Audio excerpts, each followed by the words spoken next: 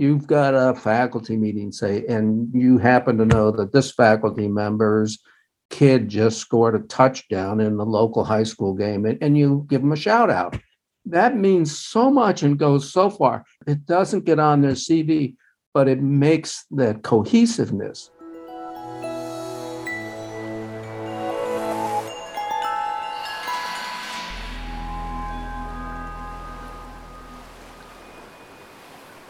Hi, everybody. Kim Skorupski, your host from Hopkins, and I'm looking at Dr. Peter Denson from Iowa. Hi, Dr. Peter. Hi, Kim. Thanks so much for inviting me on your show. Well, I have to thank Dr. Rachel Salas, our professor of neurology, who does sleep disorders. She's just a real creative, energetic genius here at Hopkins. And Rachel said, you have to interview Dr. Peter Denson. This guy is a genius on coaching and leadership, and he's an absolute shoe-in for really contributing to this podcast. So I have to thank Dr. Salas for getting Dr. Denson here. So Dr. Denson, will you please tell everybody who you are and what you do at Iowa?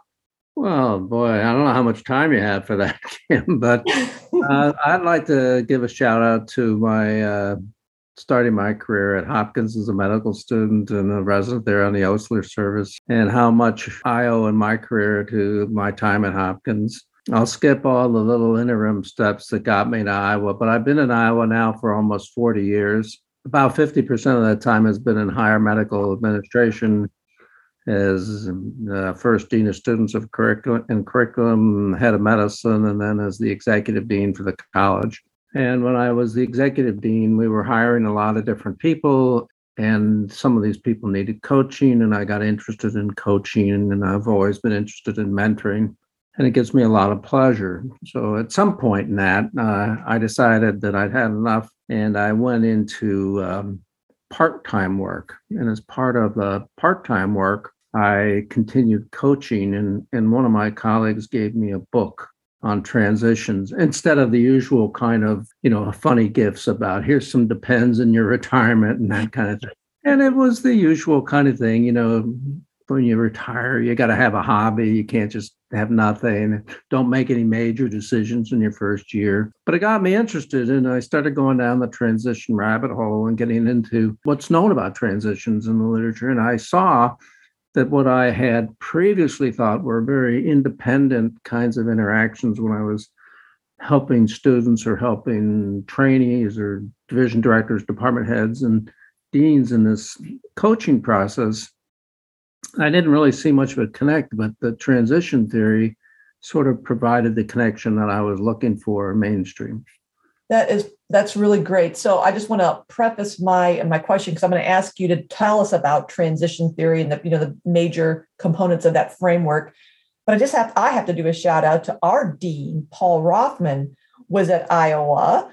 I lived in Chicago and did RAGBRAI, the Register's annual Great Bike Ride across Iowa, and fell in love with Iowa and all the pork chops and corn on the cob and the Field of Dreams. And so it seems like everything good comes from Iowa. I just can't help but start there. So that said, that off my chest, what about transition theory? Tell us about. Well, I can't really talk about transition theory with that kind of transition from you. I know, drop the transition. I mean, because Paul Rothman followed me as the head of the Department of Medicine. Then he came into the dean's office, and I worked for him. I was his executive dean. And Paul and I are great friends. And in fact, he's the one who introduced me to Rachel. So that's going around the circle kind of thing. Small world. Yeah. So what was your question again? Transition theory. I mean, tell us something, the core components of this. What really got you, stuck on this transition theory, and how does it make sense to you? I want to learn more about it. Yeah. So a lot of my mentoring and coaching work has been done with leaders. And I've learned that although it may differ from one institution to another, people are chosen for leadership positions or position meaning. Often institutions use proxies for leadership. Sometimes this works out well, and sometimes it works out less well. And what I learned from that was that when the proxy is not accurate, that coaching can be very helpful in reorienting individuals and saving their careers, so to speak. And part of that disconnect can be both from the individual and from the institution's failure to recognize that assuming a new leadership role represents a transition. So, when you think about transitions, the way I like to think about them is that, what is a transition? Well, a transition is a change from one state or condition to another. And they can be simple or they can be complex. And a simple one is just things we do every day. We go from one meeting to another, we transition, and we have to adapt to whatever that meeting is going to be. It's just usually the environment changes, but it's the changing of gears is very predictable. But the kind of transition we're talking about is a transformational transition. And in this change, it's not the environment that's changing, it's the person who's changing. And the environment can stay the same or it can change. And, if you really want an example of this, being a chem major, then, physical chemistry, I like to think in these terms. And so it's ice to water and water to water vapor. So that's where I've started, the transformational kinds of transitions. They're really interesting, and they involve reorientation and redefinition for the individual and the institution. They involve cognitive, emotional, and psychosocial and behavioral adjustments. So that's what makes them complex. And from a coaching standpoint, or helping people succeed, that's what makes them so fascinating. And there are three phases that, from where I come from: an ending, a period of uncertainty, and a new beginning. Is that your understanding too, Kim? Because I gather you know something about these things. Well, I've not thought about it in those, discrete kind of stages, and ending, a period of uncertainty, and the new beginning. So this is a new way of thinking about, the transitions. But, as you were talking, I'm putting myself in the shoes of leaders and the shoes of faculty members, and thinking about the various transitions across the life course of an academic medicine faculty member. And I think where we can get ourselves into trouble is making a lot of assumptions about the next thing, whatever that, you said, distinguishing from environmental changes and transformations to person changes. And we always think about in our leadership programs, leader change thyself. And I'm seeing the challenge of that transition is making assumptions that either I don't want that next thing because that does not appeal to me, without recognizing that I can get to that leadership position and change it into what I want. So seeing something as it is and assuming that that's the way it must be, or the flip side of a possible transition of thinking, oh, that's an easy thing, I can do that, no problem. And that level of arrogance of making an assumption that there's nothing to that, without realizing the hidden iceberg underneath that, say, leader position of like, oh, I can do what Denson does. That seems pretty easy. Look at him. It's got water off a duck. He got that. And then you get into Peter Denson's role and you go, oh, I had no idea it was this difficult. So that's what I'm thinking when you're talking about transitions of the complete, opposite ways of people that we can respond. So many ways we can respond to transitions. Yeah, it's the latter one. I think you pegged that correctly. But just for the sake of making sure I've got understood what you said, how about if you tell me the first way at which you were looking about that? How about repeating that so we're make sure we're talking about the same thing? Right. So I think sometimes when I'm coaching and mentoring early career faculty members, and we're having conversations about the next steps, they tend to think, oh, I could never do that. It's a social comparison thing where they will, I'm not talking maybe necessarily about promoting to the next level of, say, from an assistant to an associate professor to a professor, because this is a different conversation, but we can assume that the faculty members understand what are the required elements of getting from assistant to associate professor. So say, let's put that kind of a transition aside. I'm thinking a transition to a new leadership role or running something, and they'd say, oh, I could never do that, or I don't want to do that thing because that looks like a horrible job. It's too much responsibility. It's too complicated. It's a lot of the stuff I don't want to do or I'm not skilled at doing. So sometimes faculty members will dismiss an opportunity based on their assumptions of what it is and that it must always be that way, versus saying, well, Kim, are there other ways of seeing and framing and changing that position? Could you take over the fill in the blank fellowship, being the fellowship director, running a new center, creating a new program, and do it differently? Could you maybe take Peter Denson's job and get a team of rivals together and turf things and triage things and reimagine? And then you kind of open your eyes and go, oh, it's not what is, but what could be. So that's kind of the flip side, I'm thinking. But I have seen the other complete opposite end of the spectrum where people think, oh, I could do that, no problem. And I'm thinking, no, you can't. You have no idea. Yeah, well, I kind of agree with that, but yet there are parts of it that maybe we differ a little bit. You know, I like to frame this as you have is, you know, what's it like? Not talking about the process by which you got there, but you decide to take this new position. Okay, that's the one I usually deal with. But I want to make the point that the reason I think transition theory has been helpful to me is because so much of what I did early on is being an advocate for students. And I see students come to medical school, and in this first year, they just have this self-doubt and what am I doing here? Am I really a fake physician, blah, blah, blah. And yet they're all very well qualified. And that's a transformational change for them because they're even though they're still a student, and that's what they look at themselves as. I was a student in college and now I'm a student in medical school. It's the same thing. Well, but it's not the same thing. And getting them to recognize that part of what they're feeling and what they're going through when they're struggling is this transformational change. Mm-hmm. And that link is the same kind of link that we talk about. So, you know, Paul Rothman would differ in this, and he and I'd argue about it. But when he came from Columbia to Iowa, he's changing his geographical and physical environment.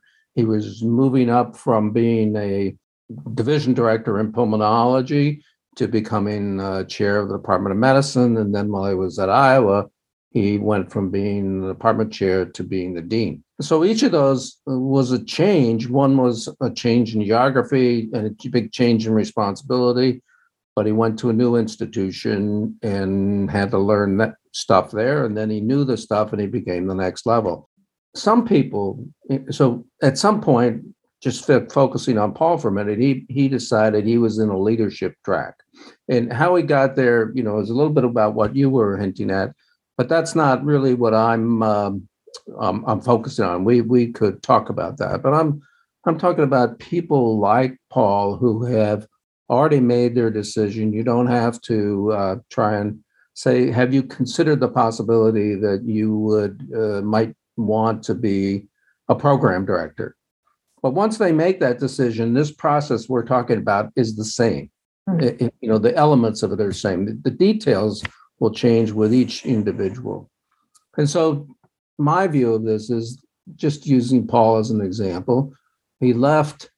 He was an urbanite. He left New York City, big high-level institution, and he moved halfway across the country to a university that is in a rural state and in an Iowa City where the students present is maybe 100,000 plus. That's a huge change. And, you know, he's got and so as he makes that change and his family makes the change with him, he had young kids and he looks back, there's sort of a sadness part. That's the ending part. gee, life was really good, and I could go to the opera or whatever he might have liked to have done. I had good friends there, a lot of roots. I had my research group there. And so there is often not recognized that because it's swept up into this new position, that you're leaving something, and with that, you develop memories, but your memories are often sort of poignant, if you will. Yeah. Can I pause you there, Dr. Denson? You're reminding me of the importance of appreciating that ending phase and not giving it short shrift for a number of reasons. And one was when I left Rush University Medical Center in Chicago to come here to Baltimore 9 years ago, my mentor, Dennis Evans, who ran the Rush Institute for Healthy Aging, I told him, and then my Ali Keshavarzian, a gastroenterologist, another great mentor, boss of mine, I said, I don't want a big fuss. I'm just going to slide out the back door, and I don't want to have a thing. And I kept saying that over and over and over again. And finally, Dennis said to me, Kim, it's not about you. And I was like, what do you mean? If you're having a party, it's about me. I don't want it. He said, no, you're missing it. He said, it's about everybody else. Endings are about, everybody else wants, it's not only your ending, it's their ending. And I was like, people don't care. What are you talking about? He really got me to appreciate that Kim, it's almost like you're being selfish to slide out the back door because you're thinking it's about you. It's not only about you. Other people feel a need for closure and ending. Yeah, Kim, I couldn't agree more. And you phrased it so aptly because of the way in which, for me, for the way in which you were saying it's not about you. And there is that part about people grieving your loss if you're, hopefully meant something that people in the programs you built. But the phrase, it's not about you. When you move to this new position of higher leadership, a lot of people think that, again, it's like the student. I'm still a student. I'm still the same old person. I still have my lab. But this leadership role requires that it can't be about you.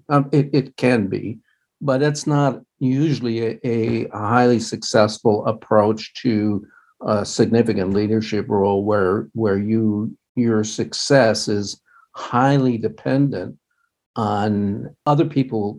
You're promoting other people's success, and the more you can do that, the more success you have. And yet, people, because of the way institutions sometimes select leaders, that recognition can come late. And that's where transition theory coaching makes a difference. Now, some people, they get this, they're well prepared for it for whatever reasons, and they just slide through that. Paul was one of those individuals, but that's not always the case. And so recognizing this brings you to that next level of uncertainty. And this can be really stressful for whatever person you're working with, whether it be student or being faculty or leader, because they often don't recognize their personal resistance to change. And they know that this is how they got there, and they want to do just more of the things that brought them success, and that may not work in this thing. And so the resistance to change, this is the way I've always done it. And then there can be institutional resistance, and because they're not aware of the culture, and they, I can't tell you the number of times previous dean used to say, well, at X institution, this is the way we did it. People will tolerate that for a little bit. But after a while, I said, you're not at X institution. And by the way, this is the way we do it. And one is not necessarily better than the other, but you need to recognize that and not recognize the culture. And to the extent that you don't, then the stress that can be great. And then everybody has blind thoughts. This is the way I think this looks like, and everybody else thinks it looks like that way too. Well, that's really not the case. And so then comes this period where they recognize this isn't going well, and I have a need to change. Because what got me here is not maybe going to get me where I want to go. And at this point in time, this is when I'm working with people. I often call up, try to imagine, here you are, you've come to this wintry stream, and you're on one bank of that stream, and then the ice goes out, and then you get a little thin ice in the middle, and you go across, and you need to get to the other side. How are you going to do that? And out there's a sign that says danger thin ice, and so you walk out on the ice, and boom, you're gone. So if you keep walking out on the ice all the time, each time you're going to go down, but you need to adapt. And how do you do that? You kind of spread your weight over the biggest surface areas you can. And that spreading of the weight gets you across that thin ice or whatever. And so it's sort of a metaphor for how to get there. Different people go through this. Different people recognize this. When you're working with somebody who's struggling, this is the uncertainty part that I feel needs to be deserves a lot of attention when you're working with somebody. What has your experience been? Well, Peter, I love what you're saying, because I just got certified as a coach through the College of Executive Coaching. And here at Hopkins, I'm starting some new small group coaching program to try to reach as many faculty as possible, since we have over 3,000 faculty here at Hopkins, and we can't do one-on-one with everybody. But I'm reading and rereading this book, What Got You Here Won't Get You There. All right, I've never seen that. By Marshall Goldsmith. So when you, Peter, said that, how successful people become even more successful. And I love this, you're stressing this uncertainty, because I think many of us, especially in academic medicine, do and can argue coherently that, well, you're going to tell me that what I'm doing is not going to get me to the next level, when by all objective measures, look at my CV, look at my hundreds of papers, look at my dozens of grants. I've been funded my entire career, and all my awards and accolades. Naturally, what I've been doing in the past has obviously worked for me. Thank you very much. And then there's that moment when there's the next opportunity, there's a transition. And that's where we see the Peter principle. People, get to their level of incompetence, because they're not going to get promoted anymore, because they reached the top of their own. They've leveled out, because they failed to recognize what got them there is not going to get them to the next step. So that uncertainty, that doubt, that moment of, whoa, wait a minute, is there something more to learn here about me or them or this culture or this institution or this challenge is the moment of, okay, game on. Are you going to grow? And as you gave that beautiful metaphor of the ice, I'm imagining, someone just saying, don't jump up and down by yourself and fall through, but rather spread out. And to me, I was picturing that kind of the tendrils of getting thinner and broader, and asking for help, and recognizing that there's wisdom out there, and that it's not all inside. And I don't know, does that sound crazy?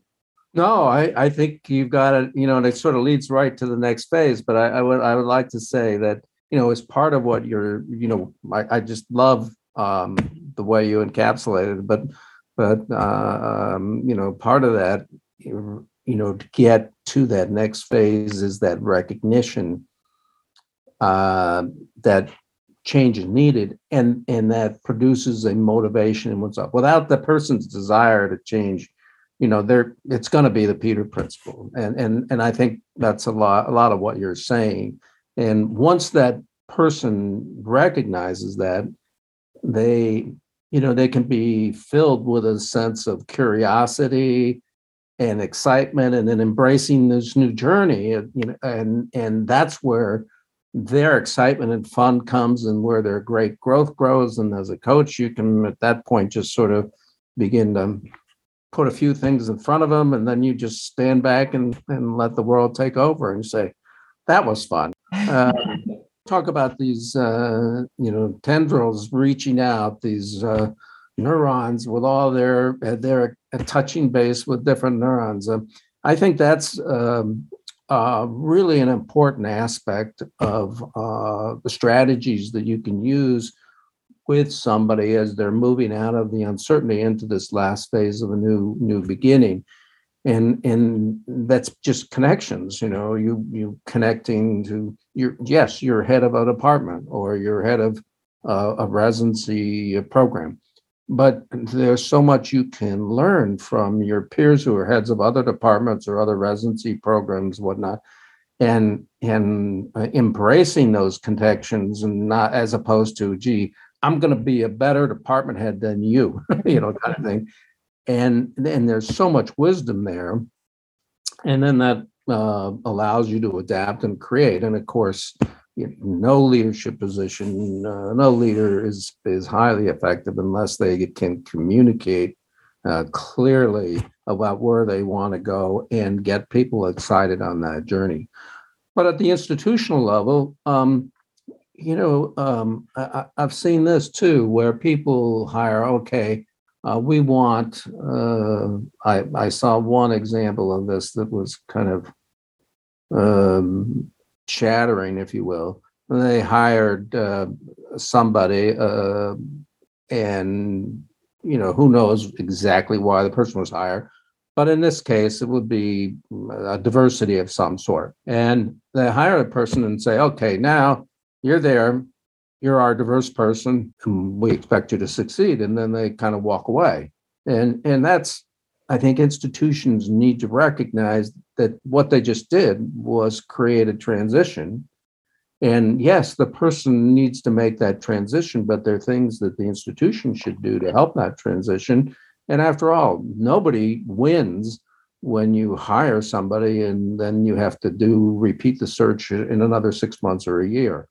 So recognition that you put them in a transition and then you can facilitate these connections and the mentoring or whatever those things are. But both sides have things that they can contribute. And we all want, it can be a terrific waste of institutional time, effort, and resources if you don't recognize this and invest in people's success right from the beginning. After they've made this transition and you're pretty sure, then you can go on to the next person. But yeah, what are your thoughts on that? Well, Peter, this is so interesting because I think I'm imagining what you're saying. This institutional investment it's not even at like a search committee one-off agenda item level. This is, to me, this investment, it seems to me that it needs to become ongoing, built into the culture of an institution, that because this is probably a non-recursive model,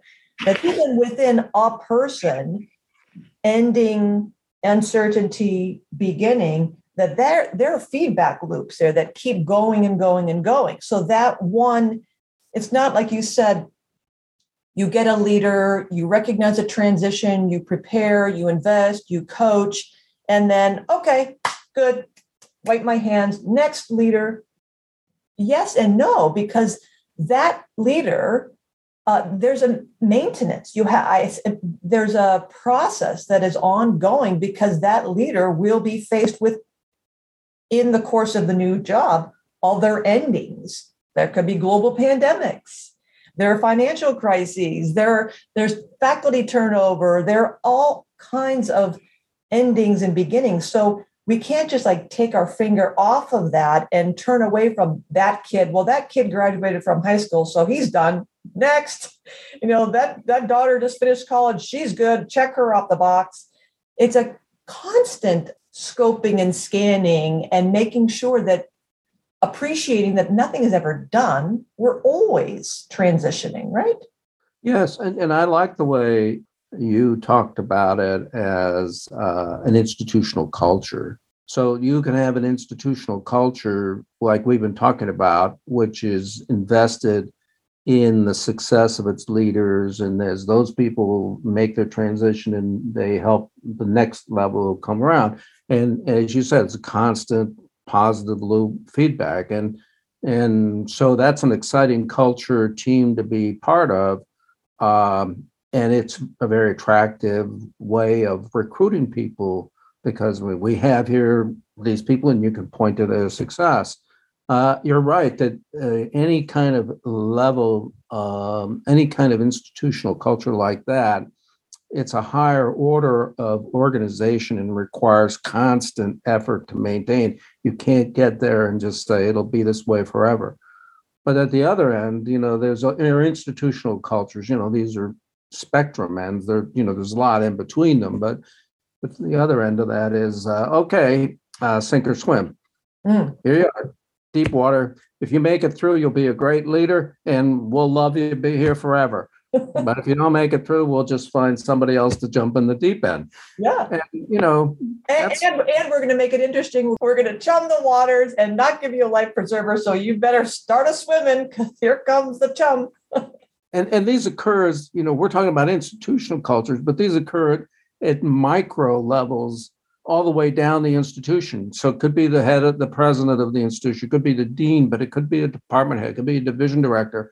And so even within a deep end kind of an institutional culture, you'll find departments, say, in which they recognize this positive feedback loop. And then you'll find that faculty satisfaction in that department is really high. And somebody who's really curious would say, well, what makes that department so why are the faculty so happy and what makes them so successful?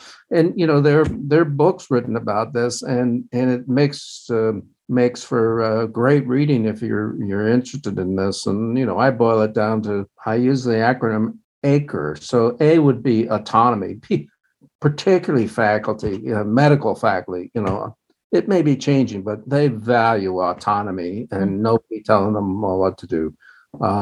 C is a community of like-minded individuals to work with, similar goals. R is really one of the most interesting things to me. It's reward.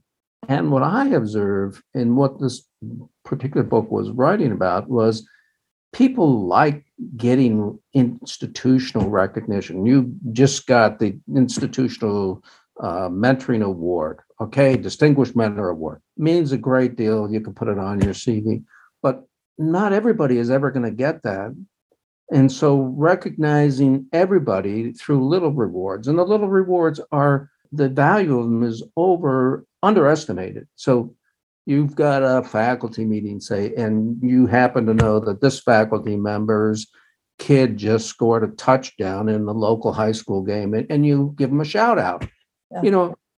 That means so much and goes so far. It doesn't get on their CV, but it makes that cohesiveness.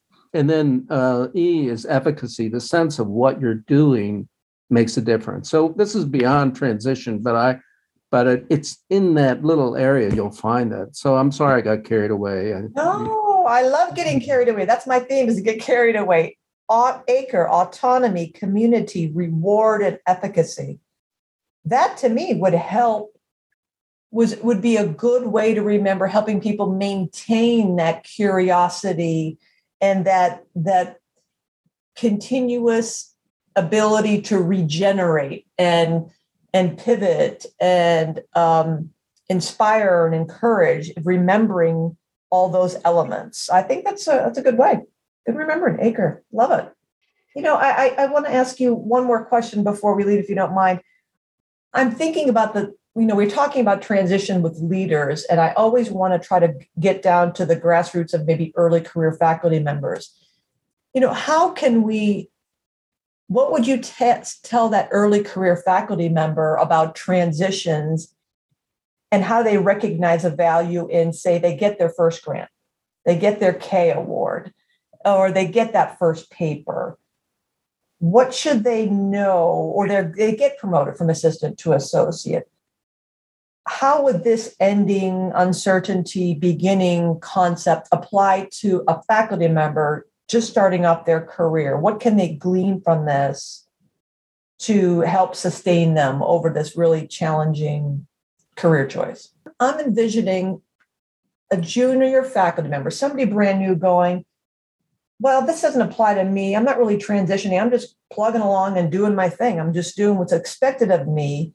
And I might say, if I'm Peter Dunson, well, that's true. You are, that's what your job responsibility is, to generate RVUs, get papers, get grants, create programs, teach fellows, teach trainees, and take a moment and recognize that every paper, every grant application that even just gets submitted, every achievement, every son who gets the scores, the touchdown, or the daughter who performs in the violin recital, every event signifies a transition, almost kind of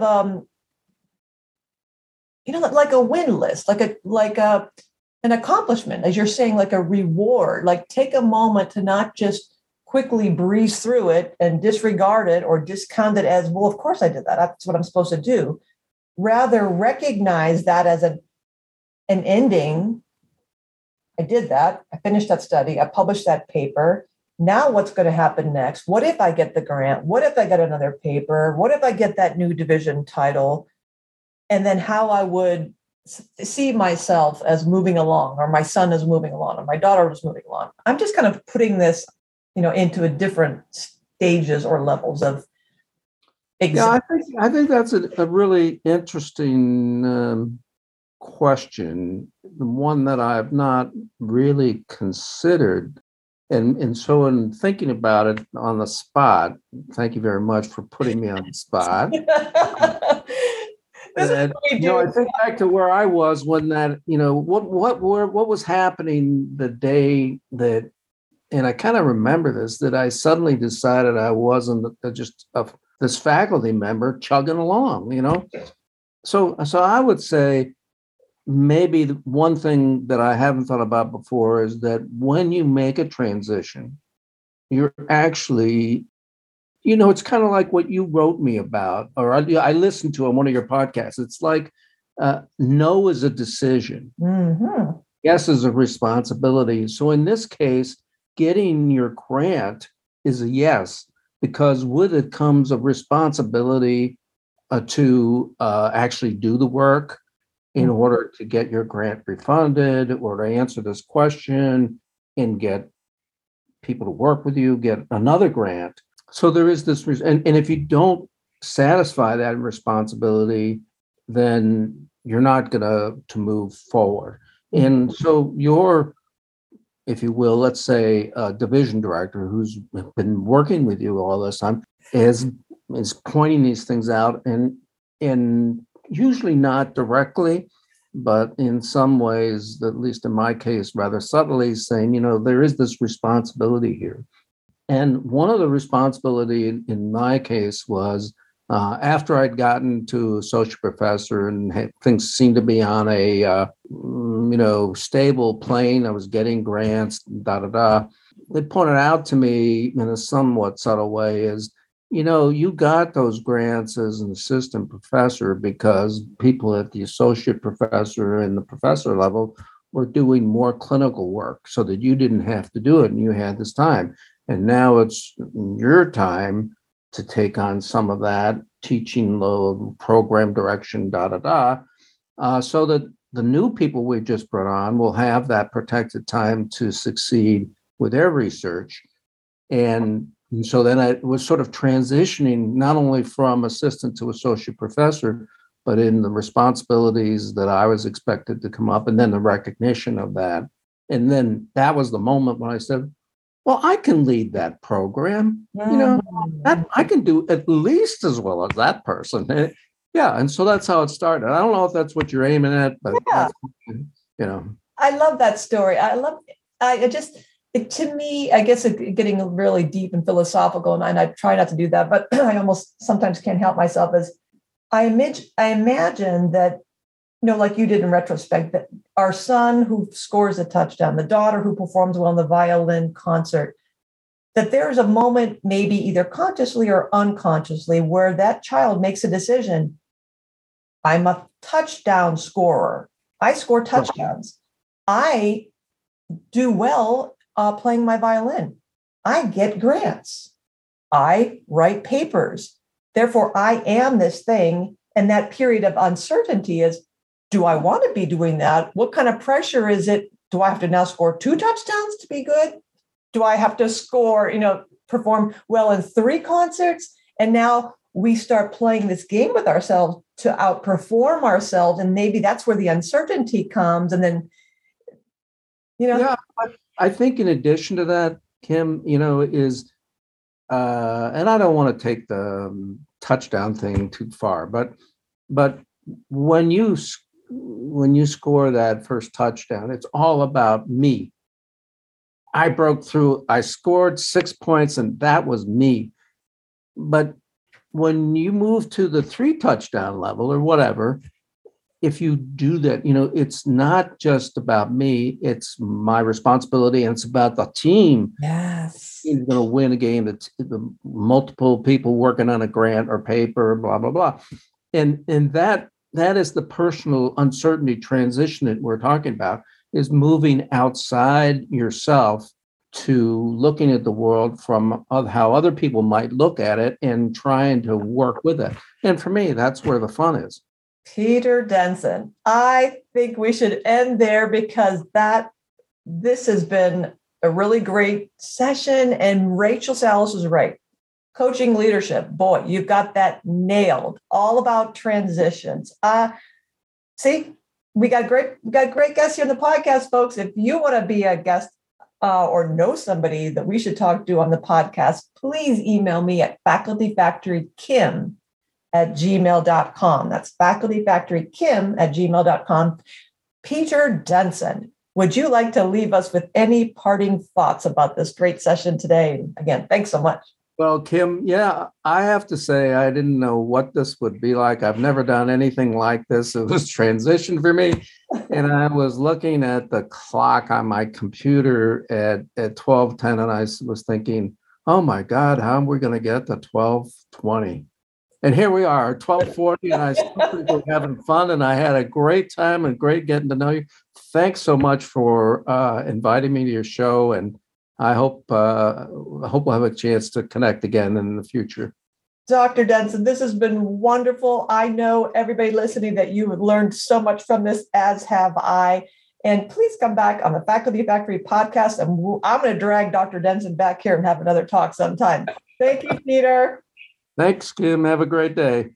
Thanks for tuning in to Faculty Factory Podcast. The mission of the Faculty Factory is to build and support a community of leaders in faculty development who share tools, resources, wisdom, and encouragement in service to our faculty members, schools, and institutions. We encourage you to go to facultyfactory.org to find out more. Get in touch with me, ask me any questions. Maybe you want to be interviewed on the podcast. Thanks for tuning in to Faculty Factory Podcast. We'll see you next time. The Faculty Factory podcast and website is sponsored by the Johns Hopkins University School of Medicine Office of Faculty. For more information, visit facultyfactory.org.